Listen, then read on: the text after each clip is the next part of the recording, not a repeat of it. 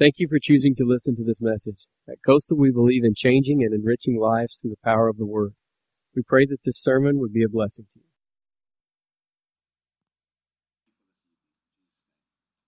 Amen. Amen. And I got, from Daryl, I got a book on Paul. Looks like an excellent book. I read some of it, not much. An excellent book. And I also got a list of a chronological order, looks like of the book of Acts, or at least from the ascension of Jesus. Well, that would be the book of Acts, and then following. So, which I haven't had time to look over very much, just this evening. So that'll be a help in my study and preparation. What I wanted to do tonight to start, what we're going to do later is look at the places. And I thought about maybe just putting it this way. In Paul's own words, we got the historical of him being converted, okay? 9th chapter, book of Acts. We got the historical, and of course, that comes to us through Luke and his time. I'm sure that he, studied with Paul as to what happened, and so we have that, which we read and we went over very well. But now these tonight we'll go over are Paul in his own words, and there'll be two of them in which Luke gives us Paul's testimony, and then one that Paul does himself, and that's the one from Galatians. But before I did that, I want to impress upon you as we go along that Paul understood that he got the gospel only from Jesus Christ. He calls it revelation, if you know how to use that term. In other words, you learn several different ways. You learn by doing and practicing. You learn by study and using your mind. But Paul said that's not how the gospel came to him. That's not how he got the gospel. He maintains that he got it strictly by revelation. And we don't know exactly when that happened, when he got that revelation. Obviously, we don't know how that happened. We guess at that, okay? And we think it was when he spent 3 years in the Arabian desert. I don't know if you've heard about that part by Paul. So let's look at one of the maps. The biggest one that we got, Freddie, it's actually down here where it says Egypt and back in there a little further. I looked at the maps and none of them have it on there, okay? But the one I had in my Bible, I think, down there when you get to Africa and Egypt, but and the peninsula is right there. Oh, yeah, that's the Arabian Desert right there. The peninsula, can you see it right there next to that inn? That's it. That's it. And so Paul spent some time down there, probably when his Damascus, right after his Damascus, well, we don't know. Right after his Damascus experience, that he went into the desert. What he's saying is that he makes a trip to Jerusalem. He sees the apostles there, but he said, I didn't get the gospel there. And when you read Acts, you never really get the gospel coming out of Jerusalem. Now, we've already switched from Jerusalem now to Antioch. Antioch now becomes the center. And they are identified as Christians there, which we've already looked at. But that's what he maintains, that he didn't get the gospel from the apostles. He didn't get it in Damascus, that he got it straight from God in a revelation, and he understood it. Okay, and he will maintain that. It seems like the apostles are only interested in Jerusalem. It just seems like that.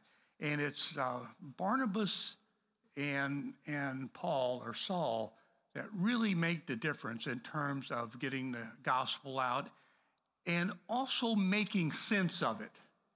And I ran across my reading, I think it was yesterday. They really want to badmouth Paul in Athens, okay? I'm going to take another look at that, okay? I just can't do that. Anybody that would say, in God we live and move and have our being makes sense to me. So thank you, Daryl. It just makes sense to me. It makes good sense. And so I can't be critical. I'm going to look at that again, and I will be reading about people who see that critically, okay? But it comes up time and time again that Paul did no good in Athens and the likes of that, okay? So I'll look at that again. But Paul gets the gospel from God in Revelation, from Jesus in Revelation, okay? All right, that's the way he feels about it. Okay, let's do these 3 times in which Paul gives his personal testimony. It seems like at the drop of a hat, he will give his personal testimony, which is good, Now, this one here, let's set the stage a little bit, okay? He's in Jerusalem, and he has gone to the temple to take vows at the suggestion of some Christians there. We'll just say it that way. Paul, if you go take these vows and you pay for this guy's vows here, people will just love you. Instead, you know what they did? They said he took a Gentile into the temple. That's what they said. So now they just all go absolutely berserk, okay? And so in the process, the Romans have to come in to put the riot down, and actually they save Paul's life because they're going to kill him. And it must have been some kind of barracks with some steps went up high, and Paul asked the guy, he says, will you let me speak? Paul is going to try again to win Jerusalem over, or to win the crowd over. Okay, and so this is what we're going to read here. Now, remember, it's really been hostile already. His life has been threatened already. He is, let's call him under arrest at this time already, and he quiets the crowd, and he's going to make an appeal. Part of that appeal is to tell, this is what happened to me, and it can happen to you. I think that's his motive behind that, okay? And this is him, about noon, as I came near Damascus, suddenly a bright light from heaven flashed around me. I fell to the ground and heard a voice saying, Saul, Saul, why do you persecute me? Who are you, Lord? I asked. I am Jesus of Nazareth, whom you are persecuting, he replied. Now, not much news there, right? We got the idea of the light. It's like it crushes them.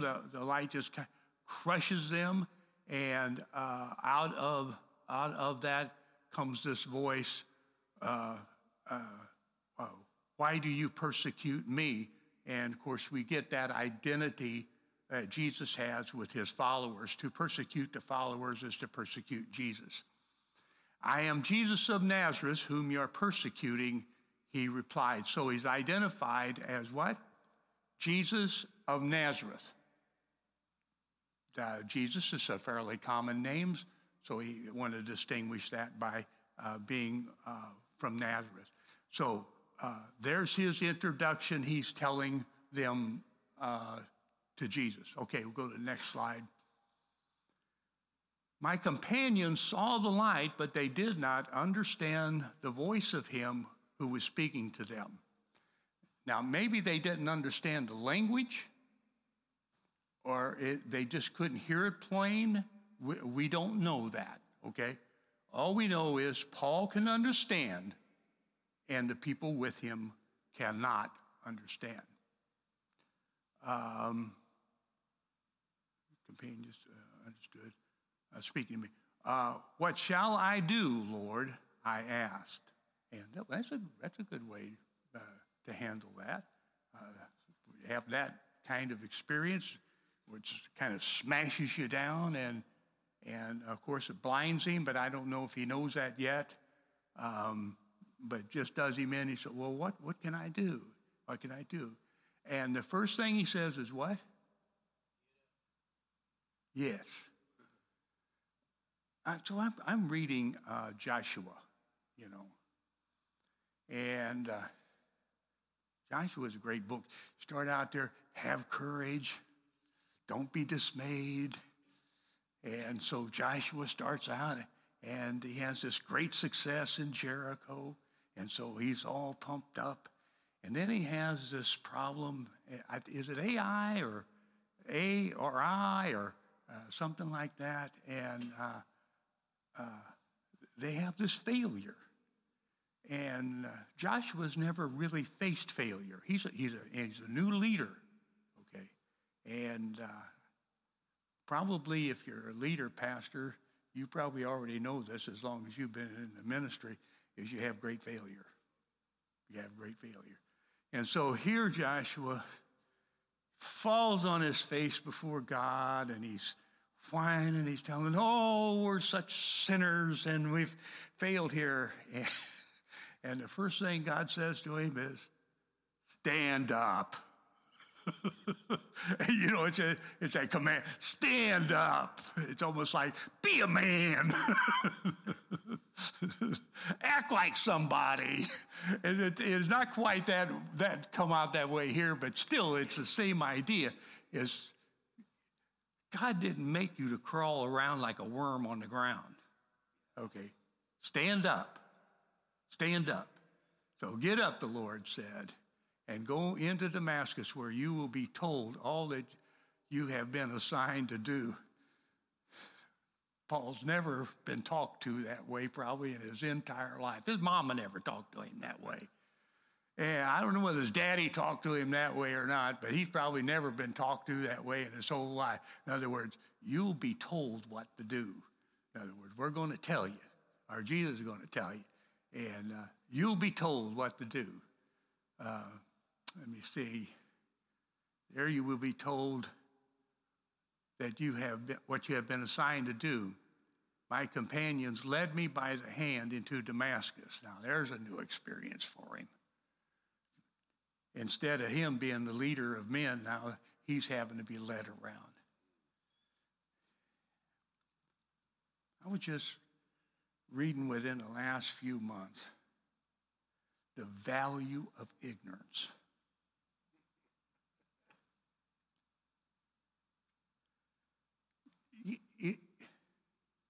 Years ago, a guy said to me, which meant a lot to me, he said, Barry, if you're the smartest guy in the room, you're in the wrong room.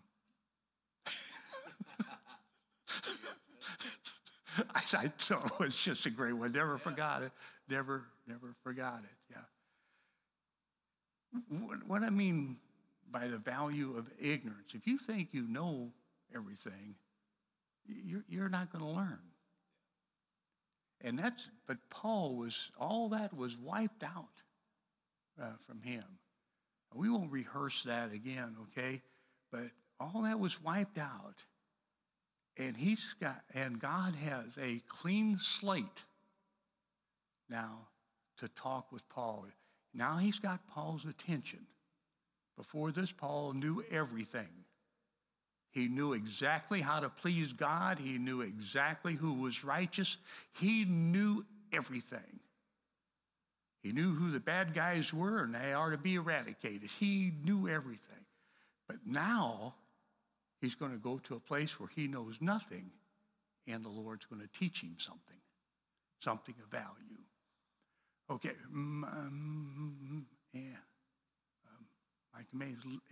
They left him, and the brilliance of the light had blinded me. And a man named Ananias came to see me. He was a devout observer of the law and highly respected by all the Jews living there. Okay. Now, you know the audience Paul's talking to, don't you? It's in Jerusalem. These are all Jews. And so he's speaking well here of the Jew. Speaking well of him. Okay, let's go to the next slide. He stood beside me and said, Brother Saul, and that's an interesting statement right there. He's already seen Saul as a brother. Receive your sight, and at that very moment I was able to see him. Then he said, the God of our ancestors has chosen you to know his will and to see the righteous one and to hear words from his mouth. You will be his witnesses to all people of what you have seen and heard. And now, what are you waiting for? Get up, be baptized, and wash your sins away, calling on his name. Now, there's several ways, if you're surprised what it says about baptism there are several ways to look at baptism, okay? One of the ways is your sins are washed away. Not by the water, I get that, okay? But your sins are washed. That's one way to view. It's not my favorite, and I know from listening to you too, Pastor, it's not your favorite, okay? You like that idea of being buried completely and raised again to new life. Okay, but I do want you to know that sometimes you run into baptism as a symbol of washing your sins away, and so that's what it is. And so Paul then is baptized. Very good. Let's go to the next one there. Then I returned to Jerusalem and was praying at the temple. I fell into a trance and saw the Lord speaking to me. Quick, he said, leave Jerusalem immediately because the people here will not accept your testimony about me. Remember when he went to Jerusalem the first time? Then he had to leave? Okay, all right. Lord, I replied, these people know that I went from one synagogue to another in prison and beat those who believe in you. Again, he's identifying with that group. This is what I did. Same thing what you did. Okay, what you would do. What you maybe like to do. I did. Okay, well, the next. And then the blood of the martyr Stephen was shed. I stood there giving my approval, guarding the clothes of those who were killing him. Again, this is what they would do or what they would want to do. And he's identifying with them. Okay. Then the Lord said to me, go, I will send you far away to the Gentiles. That ends the conversation absolutely right there. I don't have the rest of this because you have to cut it off someplace. But here, when he mentioned those Gentiles and that his mission was to go to the Gentiles, they saw him as a terrible individual, and they would do everything they could to kill him. Here, they don't get a hold of him because the centurion's already got him, but because they throw dust up in the air, and it lands all over them. You can imagine they're all sweaty and all that kind of thing. There's that dust sticking to them, but they're just venting themselves. The mob mentality. They just vent themselves and do crazy stuff. Okay, that's what they do. All right. Thank God the centurion's there to save Paul. What is it that really bothers them? That crowd I'm talking about. Yes. To think that maybe God would approve a Gentile just is so awful. It can't be tolerated on earth. Okay? Yeah. That's, and now that's our first reading. That's to the crowd in Jerusalem. From here, he will be finally taken to Caesarea and then get on a ship and sail to Rome. That's from here, okay? And I did notice, Daryl, in that stuff you gave me tonight, that there's a place in there where he is set free after this incarceration. I'm going to work on that. I'm going to work on, all right? All right, so he'll be set free later. So let's go to the next one, and the next one now is before Agrippa. He's already seen Felix, and Felix doesn't know what to do with him. He got him incarcerated. He's supposed to do something with him. Felix just doesn't know what to do with him. And so instead of turning him loose, I think they hang on to him because they're looking for some kind of a bribe and that kind of thing. And so they'll keep him. But he gets an audience with Agrippa. Agrippa's coming in to take Felix's place. Felix moves on, and he gets a chance to talk to Agrippa. So now we changed the audience for the testimony. We had Jewish people, and they were very hostile, and he gives his testimony there. Now, this man is not necessarily hostile, but he's in a place of authority, and Paul now is going to give his testimony to Agrippa. Okay? We'll read that. Then Agrippa said to Paul, "You have permission to speak for yourself." So Paul motioned with his hand. I wonder what he was motioning for.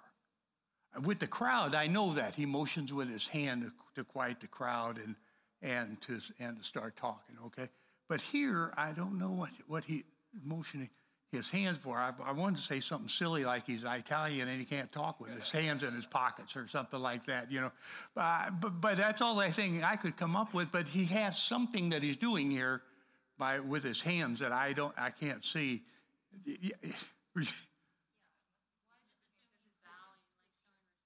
Oh, okay. I did not think of that at all. Oh yeah. This is a high muckety muck he's dealing with here. Yeah.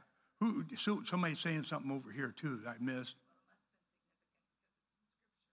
Yeah, you would. Yeah, but yeah, that may. Yeah, do you mean like something like that? Okay. All right. Yeah. But yes, but he does something there, and I'm thinking, I like Kathy. I just think it's significant. I just can't quite nail it down, but I'm working on it.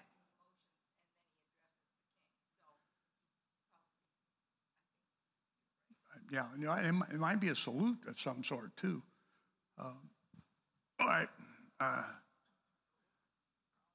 And then he begins, and notice this is a defense too. It smacks of legalities of a court, and it is the court situation especially with Agrippa. But it's with King Agrippa. I consider myself fortunate to stand before you today as I make my defense against all the accusation of the Jews. Where's the problem coming from? Jerusalem. Yeah, Jerusalem. And I don't know whether the Jerusalem lawyers are here at this time, whether they have made their case before Agrippa or not, but he's going to make his, okay? And those lawyers from Jerusalem will come up later.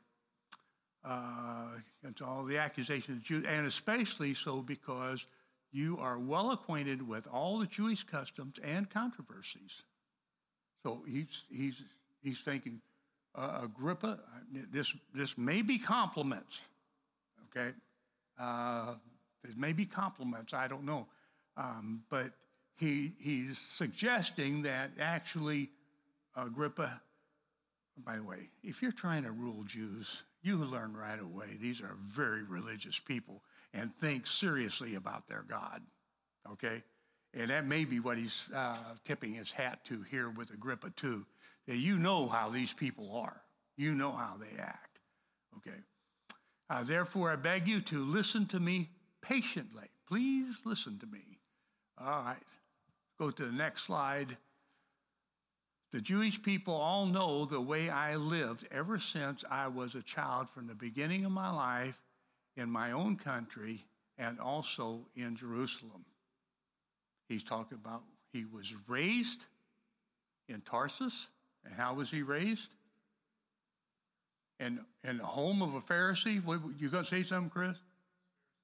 Yeah, now raised, and then in Jerusalem would be raised as a Pharisee there. And he said, everybody's familiar with how I've been raised and from my beginning.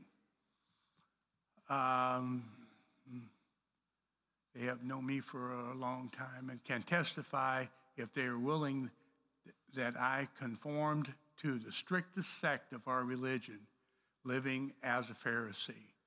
And now it is because of my hope in what God has promised our ancestors that I am on trial today. Notice he builds himself in there as a strict Pharisee. So according to accepted customs and laws, and he is a Pharisee. I'm not sure all of what they did, but obviously they tried to obey the law law of Moses as they understood it, and also tried to demonstrate to people around them that they actually do this. But now he adds here, it is because of my hope in what God has promised. He's trying to say that I was raised as a Pharisee, and now I'm a Christian, but it's the same scripture that I had before as a Pharisee. In other words, he's still in the line of the scriptures. All he's saying is that he now lives as a fulfillment of the promises that were in the Old Testament, which I know every one of us would agree with that, that Jesus is foretold as the coming Messiah. And that's what he's saying, is should be no surprise here about his belief system, because it's what God has promised all along to the ancestors. Jesus is the promised Messiah. Okay. Go to the next slide. This is the promise our 12 tribes are hoping to see fulfilled as they earnestly serve God day and night. King Agrippa, it is because of this hope that these Jews are accusing me. Now, you get that again? He's saying it is the Old Testament. I'm living according to the Old Testament. I'm living according to the scriptures. And I'm trusting God in that old those promises, and that's why they have caused me trouble, and they want to see me dead.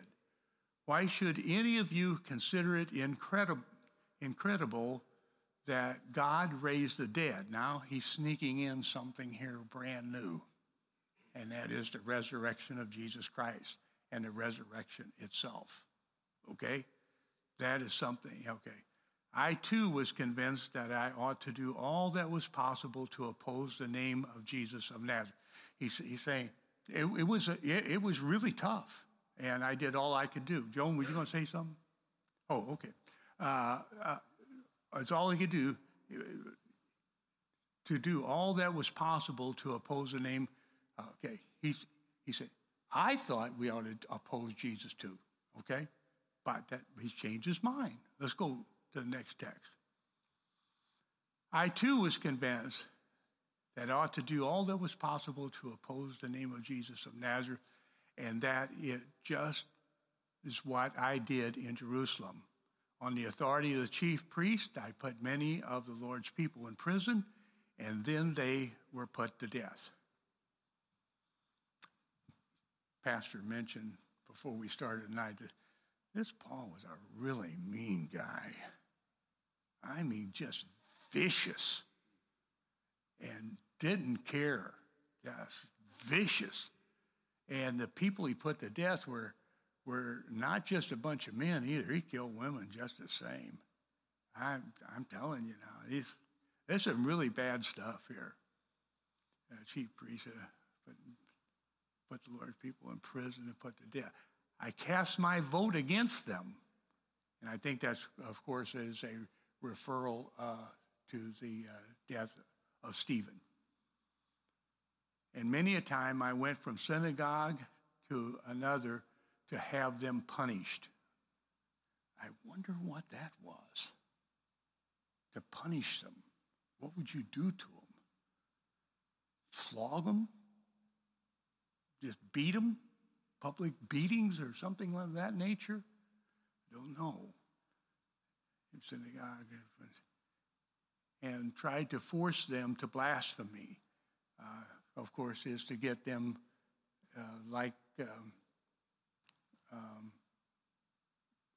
we had a period, especially Spain was one that would do that. The Inquisition, and would just torture. Oh, Joan and I was at the castle over there, and they were telling us all about the castle and showing us all about this stuff.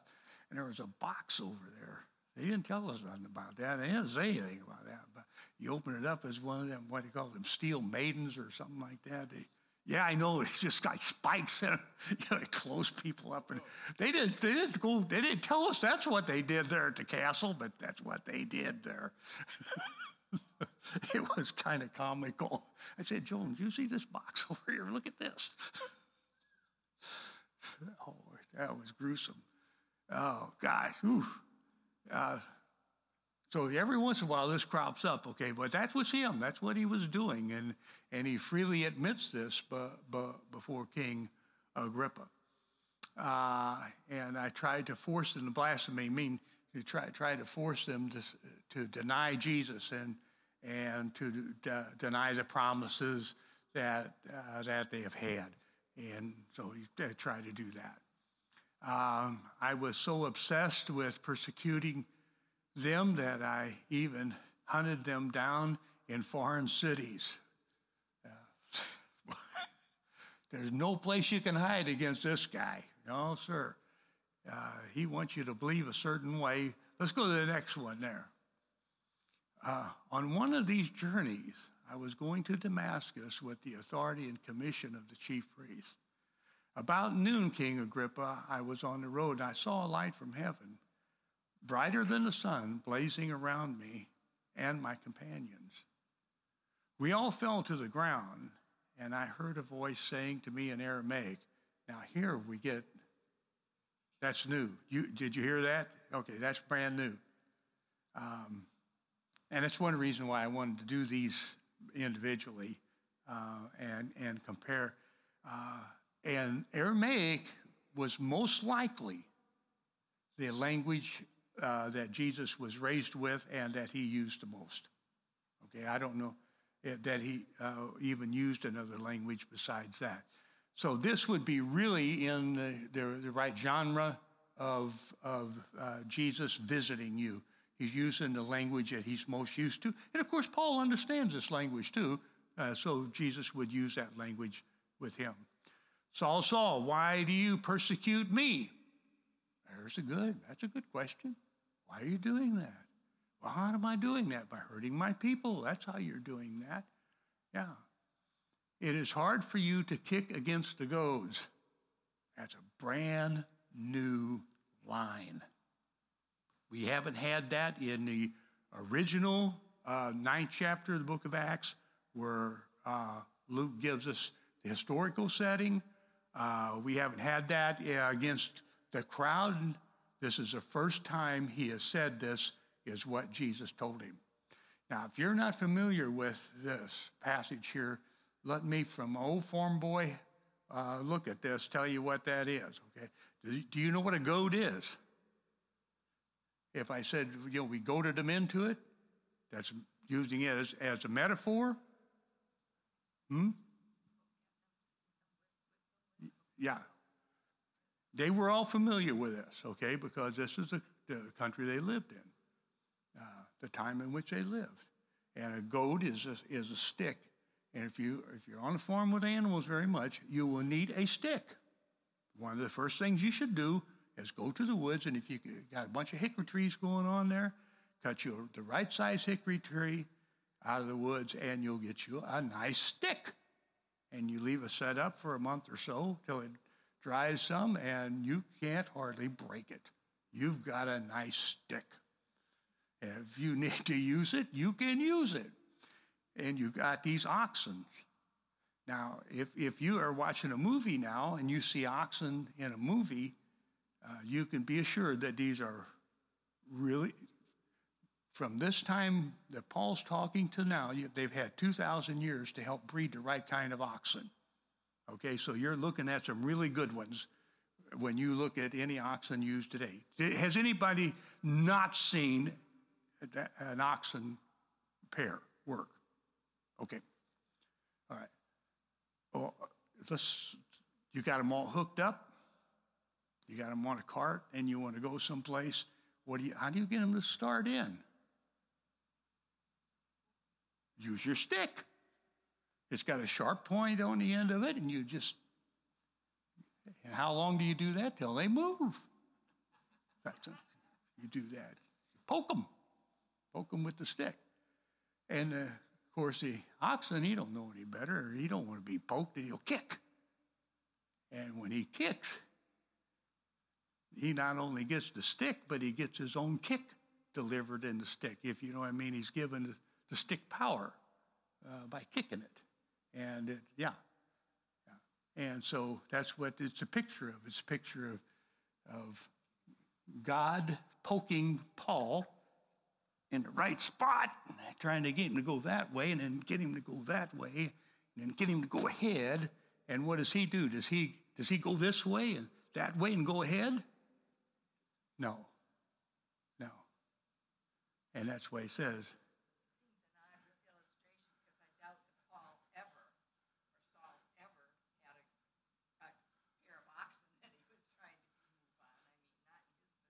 no, but he would see that.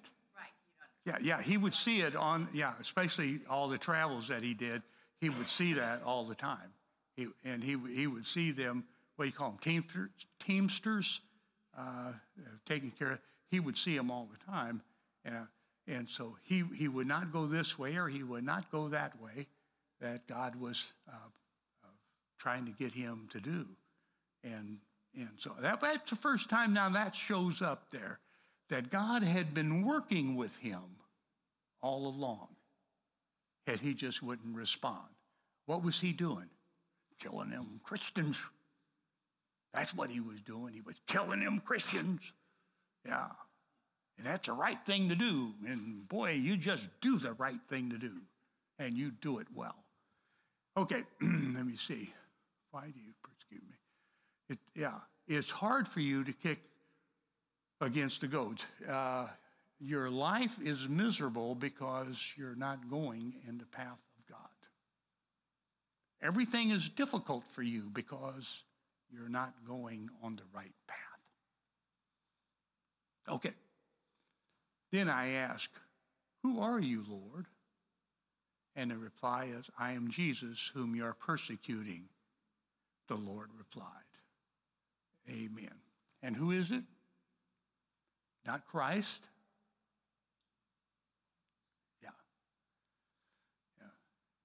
Now, Paul meets him in the glorified Christ, but he introduces himself as Jesus. And a while ago, it was Jesus of Nazareth, if you remember. He just used Jesus of Nazareth. And sometimes, and I think Paul needed this, okay, by the way, needed to be reminded that Jesus was a man. The four Mikes and I are reading the book called The Beautiful Outlaw. And we Zoom on Monday morning. And the book is trying to remind us that Jesus was a man. And because every once in a while we'll forget that. And we'll have him on a pedestal, and we only see the God side. And you have to be reminded time and time again, Jesus was a man. Let me say it differently. Jesus was a human being, and people need to be reminded of it. Go ahead, Chris.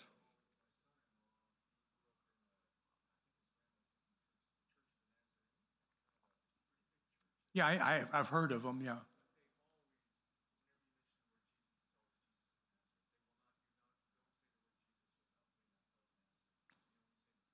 Yeah.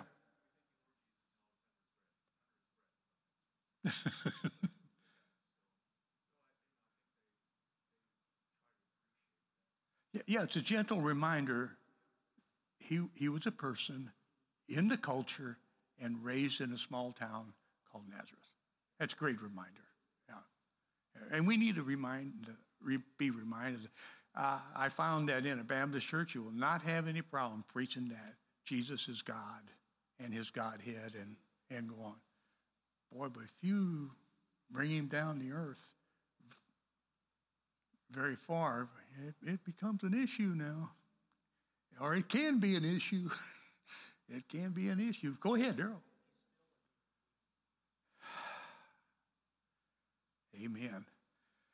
And just let me remind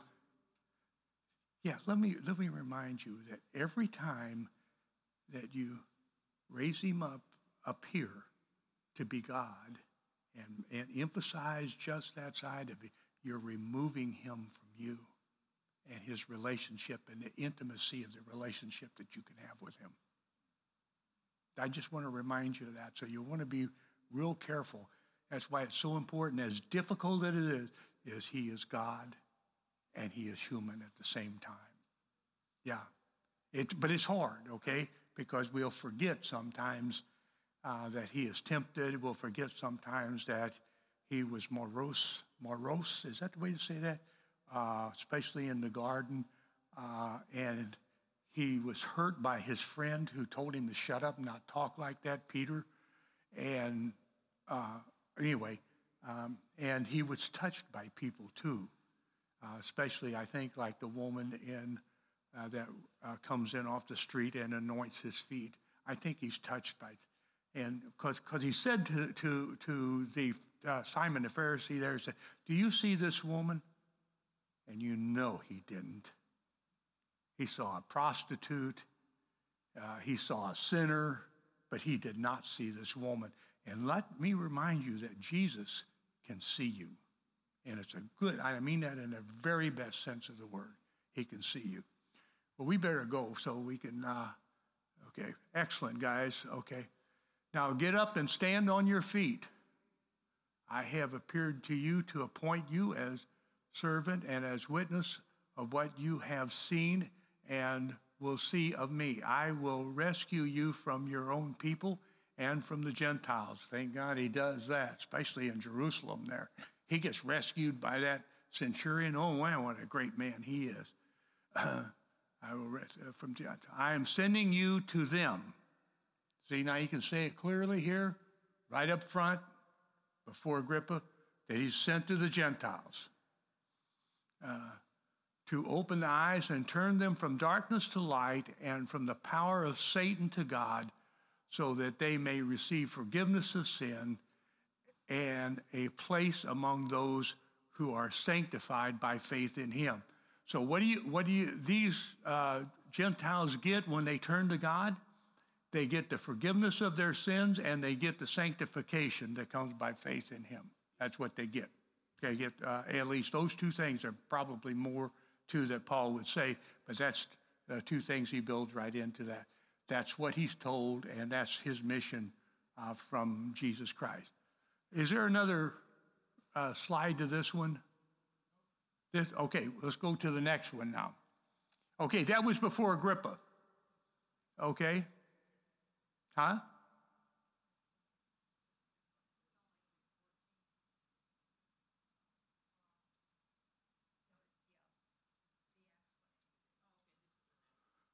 Yeah, this is in Galatians, where Paul gives his testimony to the Galatians. Now, this is one. Now, this is not even filtered through Luke. Okay, this is Paul in his own writings here, and he'll talk. In Galatians, if you're not familiar with that, Paul is fighting for his apostleship. They are in danger of taking Paul's authority as apostle away from him. and they are moving to a different gospel. I'm not sure what that is, but they moved to a different gospel, and he's really trying to redeem them. Galatians is not a city. It's an area. It has several different churches in it, and so this would have been either circulated or copied and sent to the other churches as well. To the Galatian was an area. Okay. We got time. We'll probably do this one. I want you to know, brothers and sisters, that the gospel I preach is not of human origin. Now, that's what I wanted to start us out and to prepare you for.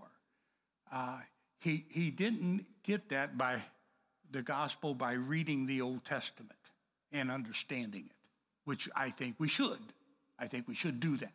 Okay, that's not where he got the gospel. He didn't get the gospel. He didn't get the gospel from the apostles, although he met with them not very often, but he did see them, and they didn't get along too good, and they didn't care for him. They were just trying to get him out of their hair and get on with the business, I think. How did he get the gospel? Revelation. Straight from God. That's how he got it. I did not receive it from any man or was taught it. Rather, I received it in revelation from Jesus Christ. Amen. For you have heard of my previous way of life in Judaism, how intensely I persecuted the church of God and tried to destroy it. I was advancing in Judaism beyond many of my own age among the people and was extremely zealous for the traditions of my fathers. Now, he's trying to tell them that this is the way he was, but God has changed him and given him the gospel of Jesus Christ, that God has actually changed him. And he's trying to tell them, I used to do this, but I don't do this anymore. I have been changed.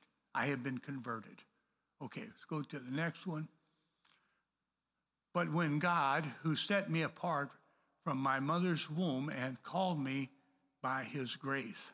Now, when he says that, I don't understand what that means, but he understood that God has his hand on him from the day he was born. And that is just a wonderful thing. And isn't it wonderful to see that maybe even things that you disliked about yourself for years, you find out as you mature in Christ that those are the kinds of things that made you into the person you are today, and that's the person God wanted you to be. I mean, isn't it great to find that out? Yeah. And so he's understanding that God's been in this business all along of bringing him along, had his hand on him all along there. And when he uses the word called, he uses it different than any other writer in the Bible. Jesus would say, many are called, but few are chosen. That's kind of the way Jesus would say that, okay? Paul doesn't use the word called that way.